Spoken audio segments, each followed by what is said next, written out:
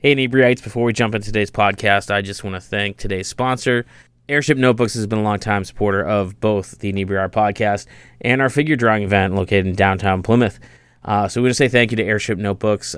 They supply sketchbooks for the attendees to our events and some of their fine liners. They're amazing, so we get to use their product, and we all love it. And, even when they're not our sponsor, we seek out their sketchbooks. And Airship seeks to provide creative tools to artists, writers, and other creative-minded individuals to help inspire them to be more creative and productive. If you need to be more creative and productive, run over to airship.store and check out what they have to offer. They have a selection of sketchbooks, notebooks, and fine liners. You can find everything you need to get your creative juices flowing there. And again, thank you to Airship Notebooks for continuing to support Inebriar art in both online and in real world. And let's get into that podcast.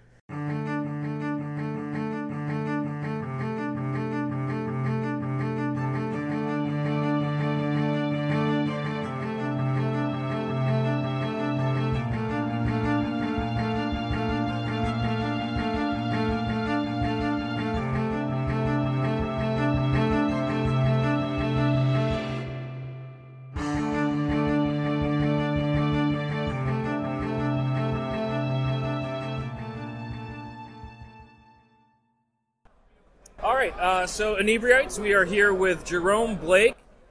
Jerome has been in many movies, including the Star Wars prequels and Fifth Element, which is a personal favorite of mine. So how did you get started in the business of acting?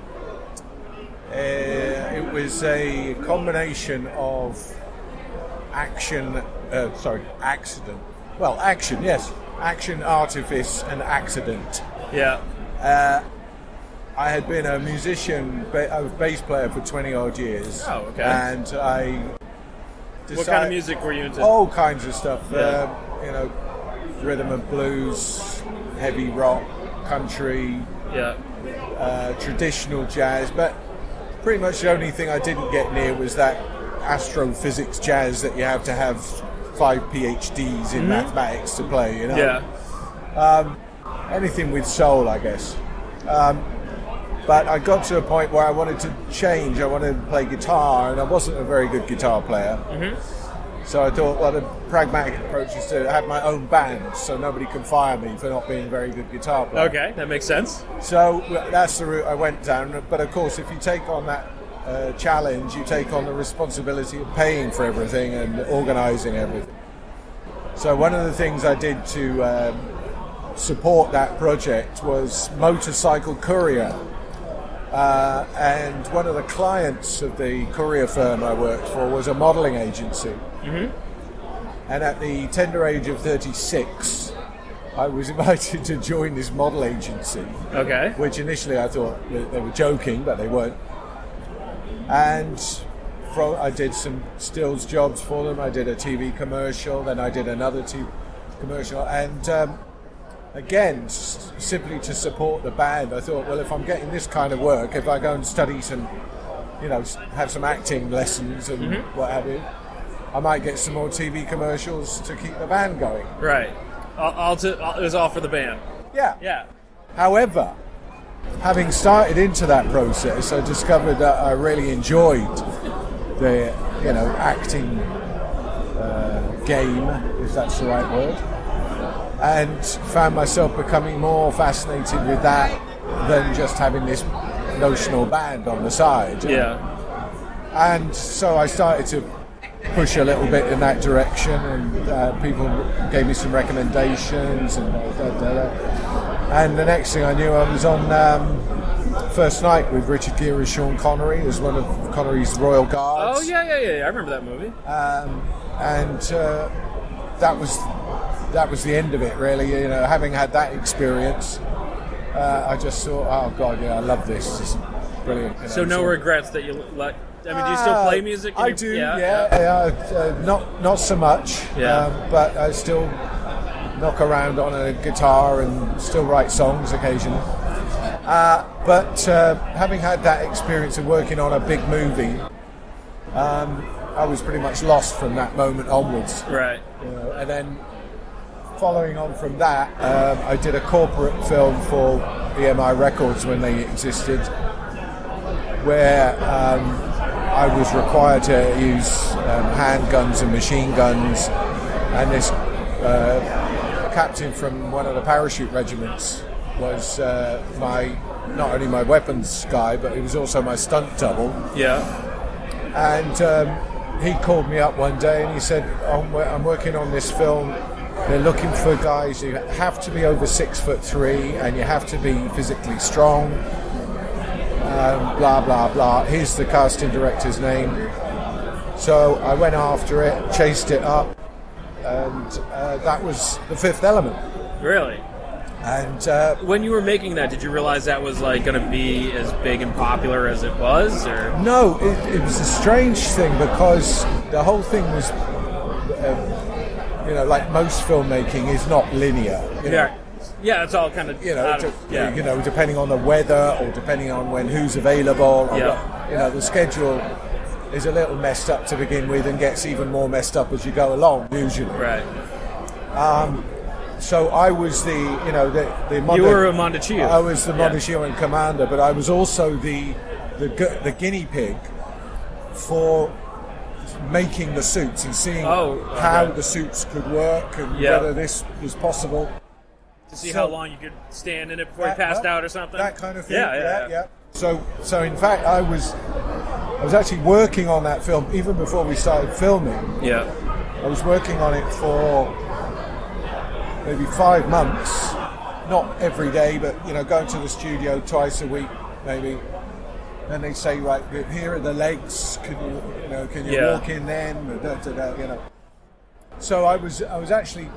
Yeah, those look like incredibly difficult costumes to wear. They were, and it looks like a giant turtle, kind of. Good description, actually. Yeah, I usually say it's like having a Volkswagen Beetle on your back. Yeah, but a turtle. Yeah. It's in fact when you first see them under Shiwan and they, in the silhouette and there's that kind of shimmering, back and forth movement sideways. That's because they were really heavy, those costumes. So and the only way you could really make them move was to kind of rock them, walking, but doing this rocking action at the same time, like if you were moving a big wardrobe or something. Right. So you kind of like go and turn it. Pivot. Yeah. On the balls of your feet almost. Yeah. And now, if I remember correctly, so that's where you get that kind of. Yeah. If I remember correctly from watching like the behind the scenes of that movie.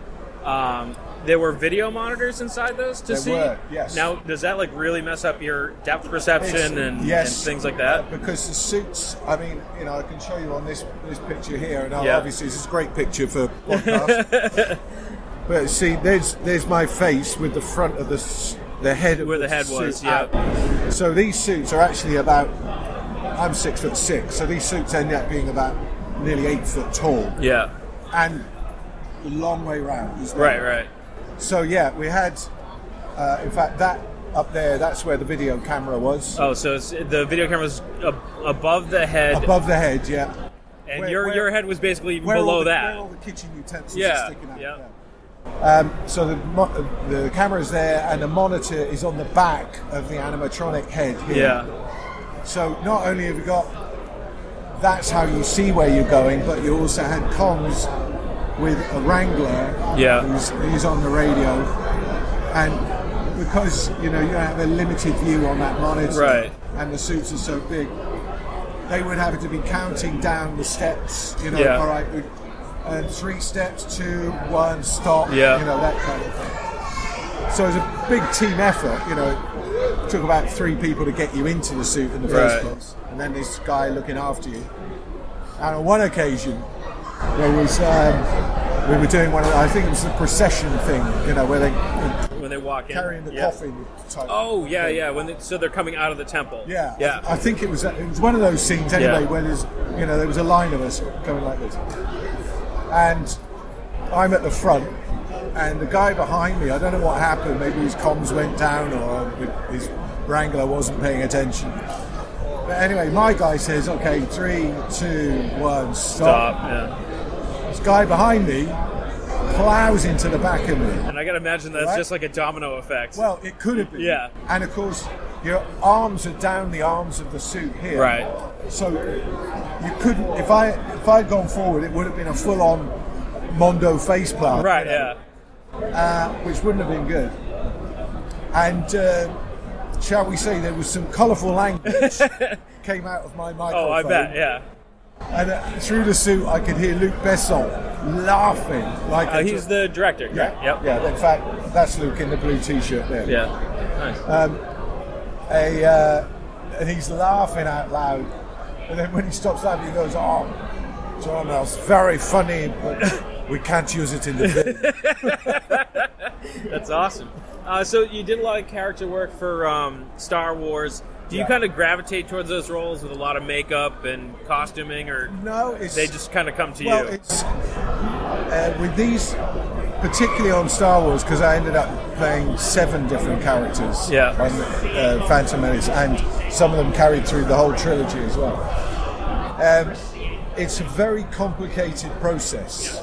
You know, most of this stuff is either made to your body cast or a head cast. You know, because it's heavy. It needs to be supported. You know, so it's tailored to your physique, and that's an expensive process. And also making the suits is a long process.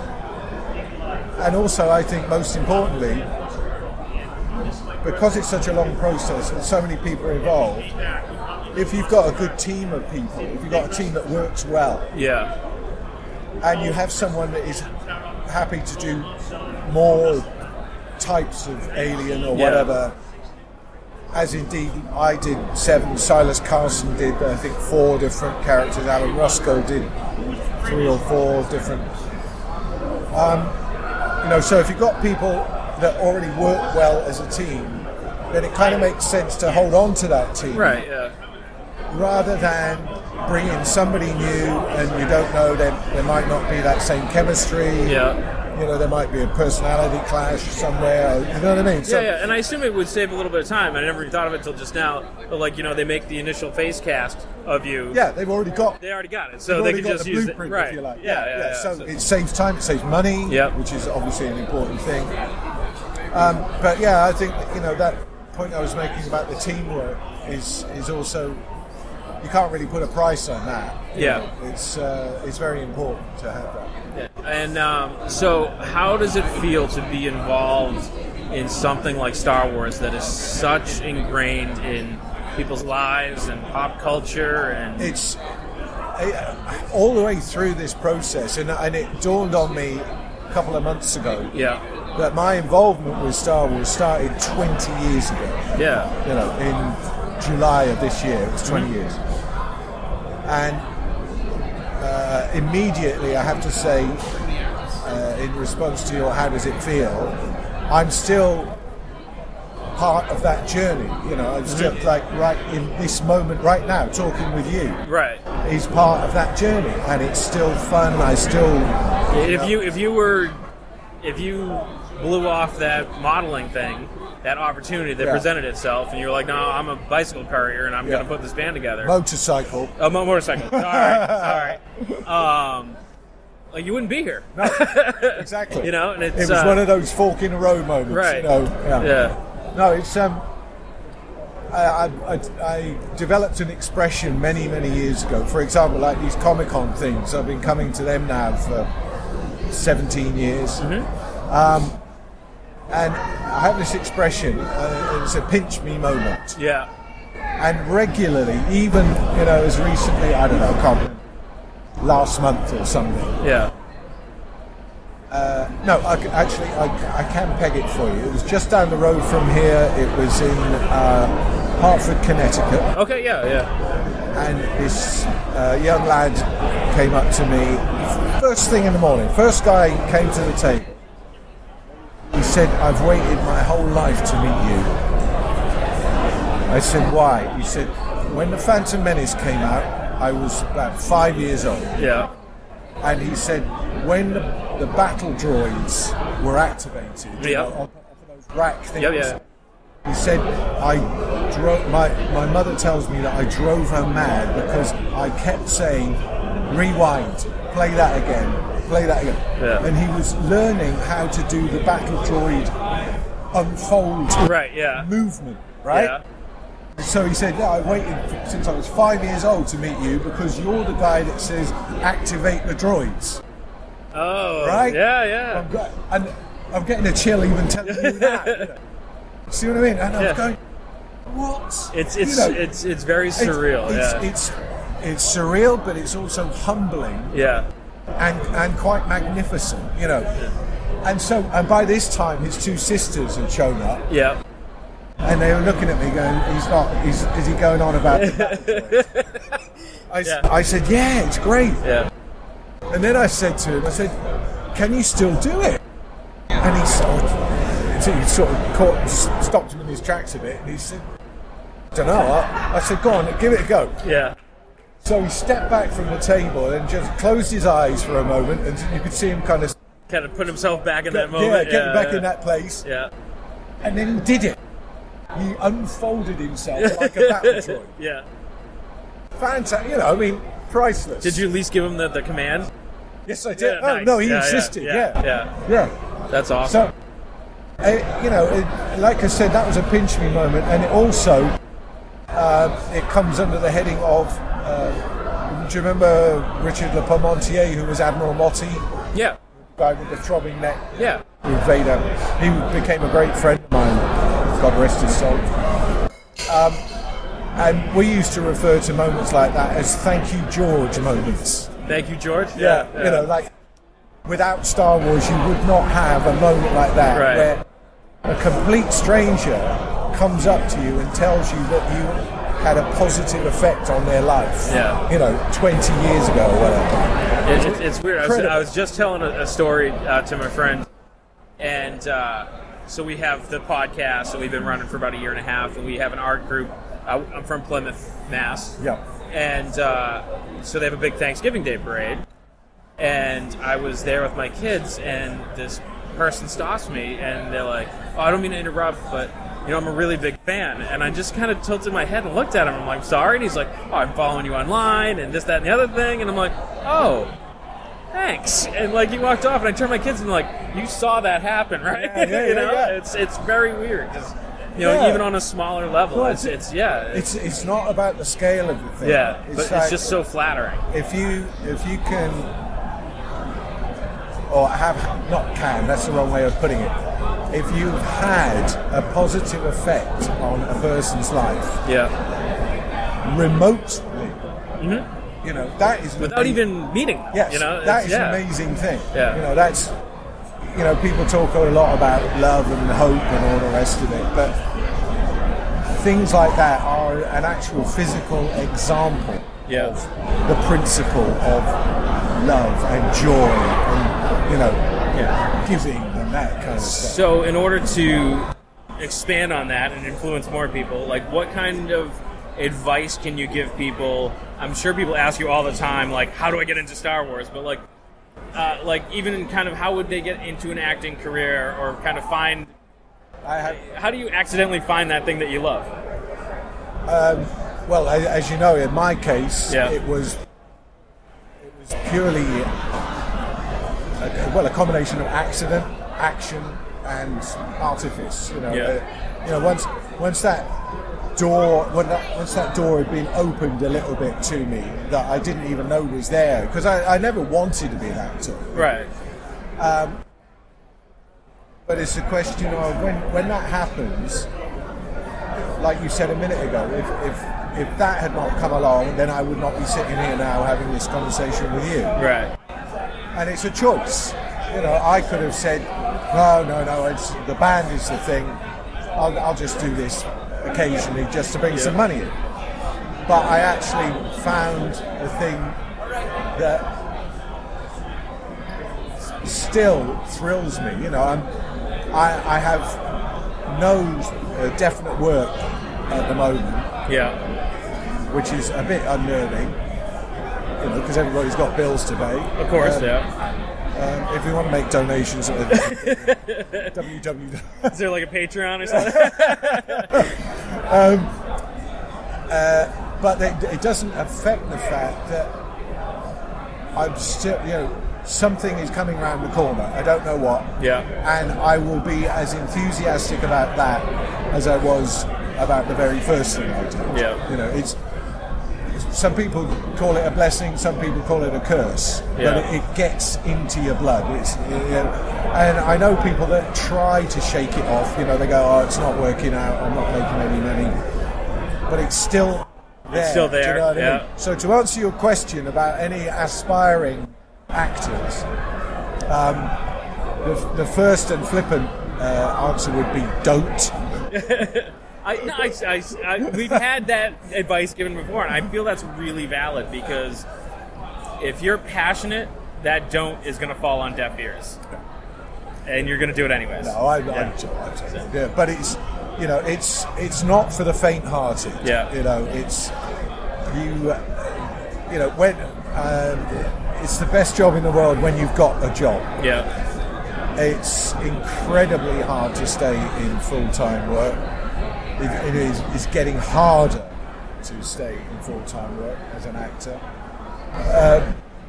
But if you feel it, then, you know, be prepared to sacrifice. You know, you will face challenges where you have to let other things in your life go or slide. You know, like cars, homes, wives. Yeah. You know, wives. That kind multiple. Not personally. Yeah, all right. Yeah. But you know, what I mean? Yeah. No, I know.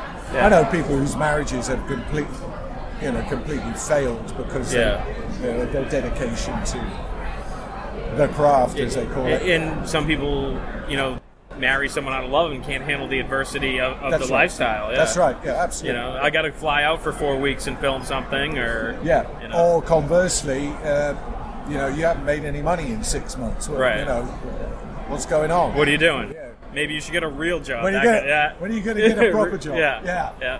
So all of that.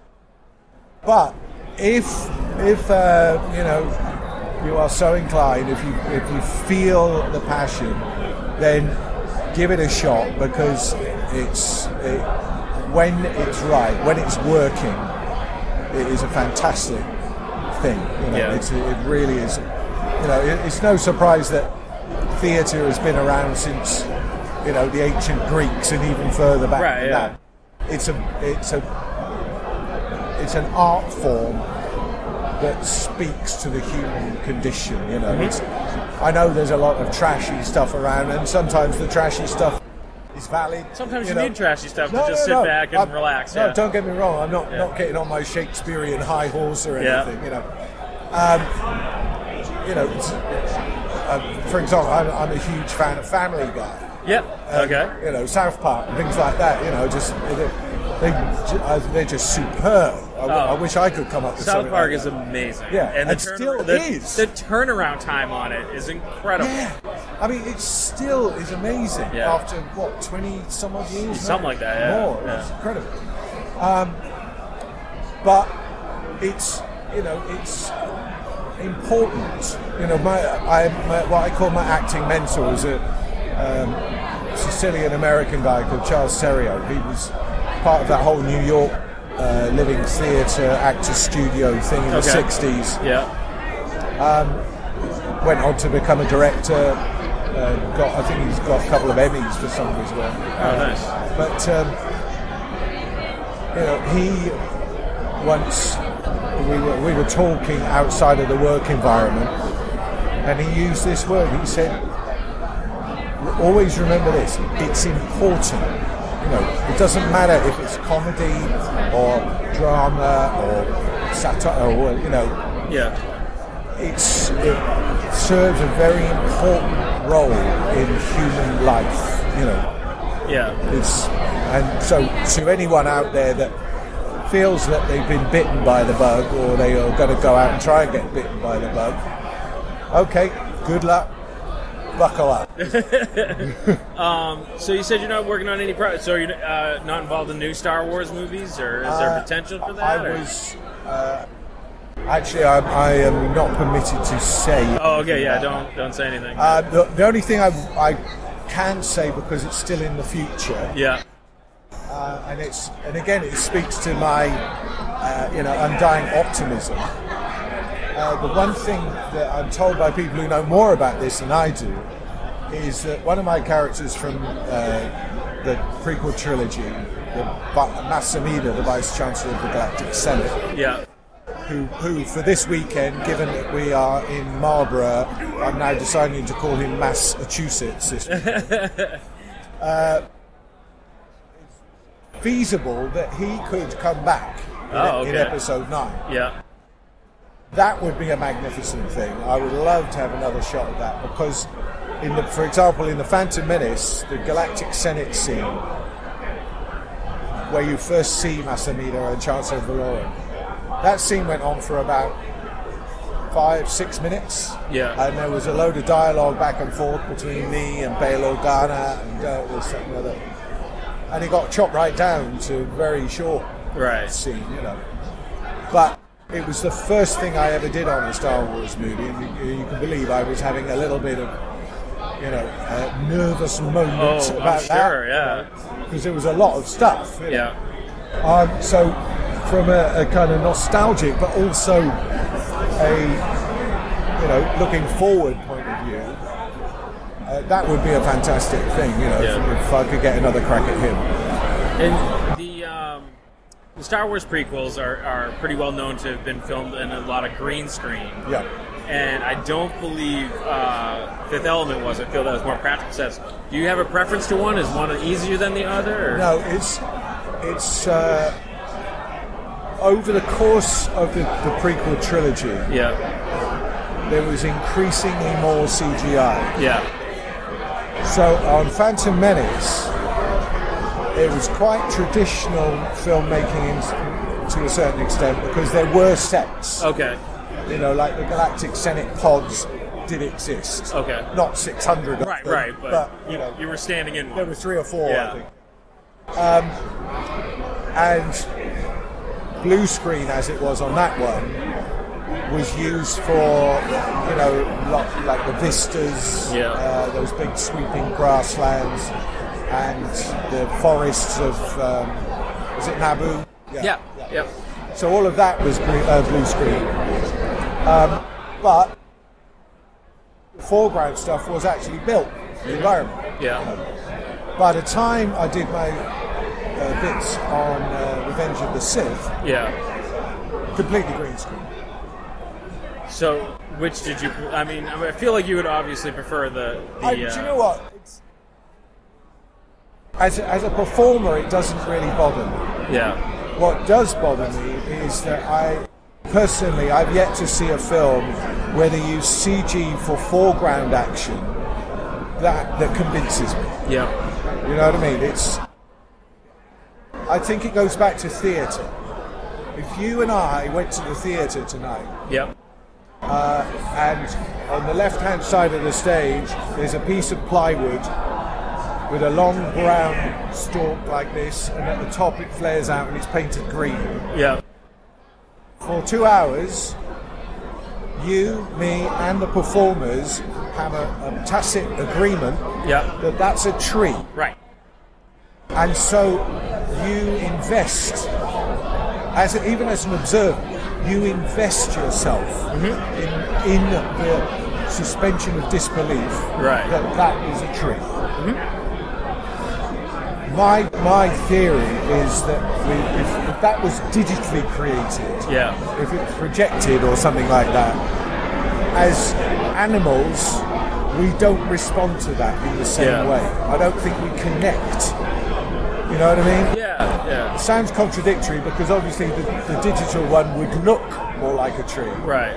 But I don't think we engage with it. See, I always feel like the digital stuff is too perfect. Yes. Like, nature is not, it's very imperfect, it's random, and when you have something that's manufactured, that imperfection, that randomness carries over, that computers just kind of can't get. And I feel like that sometimes even the simpler sets I agree. Like, even in the first Star Wars movie, that famous incident where one of the stormtroopers bangs his head. Right. And then they decided to take that out, correct it. Why? Right. It's... That happens. What, you think that stormtroopers in the Second World War didn't bang their heads. Right. Yeah. And also, it speaks to, if you like, even within the context of that film, you know, when Leia sees, what is revealed as Luke in a stormtrooper thing, she says, "Aren't you a little short to be a stormtrooper?" Right. So the fact that one of the stormtroopers bangs his head Makes because sense he's because tall, he's tall. Right, yeah. is just, what? Yeah. It's perfect. Yeah. You almost could have written it in the script. And I feel like sometimes it's the technology now where we can pause and rewatch something and overanalyze really takes away something from, you know, it's not really meant for that, you know, they're not to be scrutinized and picked apart. You need to get like the overall feeling. It's a contradiction in a sense, because the behind the scenes, you know, the making of the Phantom Menace, I think I appear in it about 3 times. But personally, I don't like to watch those kind of things. I don't want to know how they did it. You know what I mean? Like when I saw the behind the scenes of Raiders of the Lost Ark. Okay. When the truck blows up and it falls over on its side, and they show you how they did it with the telephone pole they shoot out of the bottom. Yeah. The first 3 times I saw that movie when it came out, it was, you know, that the truck's blown up and it's gone over, and I'm still in the moment. I'm still, you know, rooting for Indy to get away. Having seen that documentary, every time I see that now, all I'm looking at is the telegraph pole. You know, and my suspension of disbelief has gone, and I've got to get it back again to get back to enjoying the film. So sometimes knowing too much. I don't like to watch behind the scenes stuff, you know, and also, I mean, contradiction again, because here I am talking to you, but you know, when people go on promotional junkets for a movie coming out, and they're talking about, oh, my character this and this, and la la la la la. I don't want to know. I don't want to. I want to see a trailer that is just enough information to get me to want to see the movie. I don't want to see anything else. You know, sometimes it's very like, if you're familiar with the characters, it's very little. I need to go see that. But I feel like sometimes they give you way too much. There was White Heat, Jimmy Cagney, and towards the end of the scene, towards the end of the film, there's a scene where this tanker trailer blows up. And it's very convincing, blowing up. Now, if there had been a making of White Heat, and they showed you how they did it, you know, and it cuts away to Jimmy Cagney picking his nose while he's reading the paper. Do you know what I mean? It kind of unravels the fantasy and the mystery. Mystery, that's the word. So, you know, I much prefer to just watch things, you know, and just go, it either works or it doesn't, you know, and that's it. Nice. Well, Jerome, is there somewhere where our listeners can go and find you online? Is there your website? Or my website is down and being reconstructed at the moment, but they can find me on Twitter and Instagram and Facebook I use, but Facebook, I take it literally. You know, people say, oh, I've got 2,000 friends on Facebook. I have about 15, I think. 15 friends? Yeah. Because I kind of think, that's what it is. It's me sharing a joke with my friends. My friends, right. Type of deal, you know. So it's a personal thing. It's not like networking type. Exactly. Because most of the people I know that use Facebook do it exactly like that. We do it a lot for networking. It's almost like sending it. Oh, I know. You know, Ford Motor Company has a Facebook, but personally, it's just like sending a postcard to your mates, kind of thing. But if anything that I'm doing out in the wider world, I try, like for example, for this event, I tailor-made 2 specific tweets on Twitter. You know, I try and keep that interesting. I try and sort of make it a bit funny and and appropriate to the specific thing that's going on. So if your listeners want to find out if I'm doing anything, then Twitter's probably the best place to And what's your Twitter handle? Jerome STJ Blake. STJ Blake. Awesome. Yeah. Thanks for taking the time to talk to us. Absolutely, and, my absolute pleasure. Could I tell you, when I said I haven't got any, work absolutely set at the moment. But and this comes back to any of your listeners that are interested in the business. Within the last month, an old friend of mine has invited me to go to Japan to help him launch the career of an actress friend of his. Oh, wow. And what he wants me to do is to do some scenes from Shakespeare's The Tempest. Yeah. Prospero is the character. But he wants me to do it in Japanese. Do you speak Japanese? I do not. Okay. I could get, hello, how are you? Right. The basic courtesies, yes, I could do. But he wants me to learn some Shakespeare in Japanese, and so that we can do this scene, to promote, to shoot the scene for her. Kind of thing. So fantastic challenge, and I'm loving the idea of it. Talk about a gauntlet being thrown down. Is someone going to record the lines and you're going to learn it phonetically, or are you going to? I've already dug out a copy of The Tempest, and I've already done some using a Japanese translator on the internet. I've started to sketch out some scenes that I think would work. Yep. I sent them to my friend, and he came back and he said, "Do you remember? I think the band was Styx had a record called Domo Arigato." Yeah, Mr. Roboto. Yeah. That was his response. He went, "Domo Arigato, Mr. ... Yeah. And I went, "Roboto?" Question mark. He went, "Hey, Roboto." I sent you proper translation. Yeah, that's awesome. It was all a bit clunky. Yeah. But I'm very excited about that, and even today, somebody has told me about a specific Star Wars event that's going to be happening around the time of the release of The Last Jedi. Oh, cool. I forget where they said that. Somewhere in Massachusetts. Oh, Ninja Marshmallow. Is it? In Taunton, yes. Taunton, yeah. So, just because I'm here today, I've had another invitation to something that if I wasn't here I wouldn't have got invited to. Right, yeah. I don't know if I can make that yet, but I would very much like to. Nice. Well, if you do make it, hopefully we'll get over there, because that's not far from where we are. Fantastic. That same person just told us about it, so we're going to try and make there. So, but thanks again for talking to us. My pleasure. Look forward to seeing you again. Awesome. Thank you. Thank you. And thanks for checking out the show today, listeners. If you enjoyed the content today, you can go over to patreon.com/inebriart to support the show. You can join over there for just a few dollars a month and help us provide this fun content that you just checked out. You can also email us at inebriart.com with your questions, complaints, and concerns, or you can find us on all social medias at inebriart or at inebriart6 on Instagram.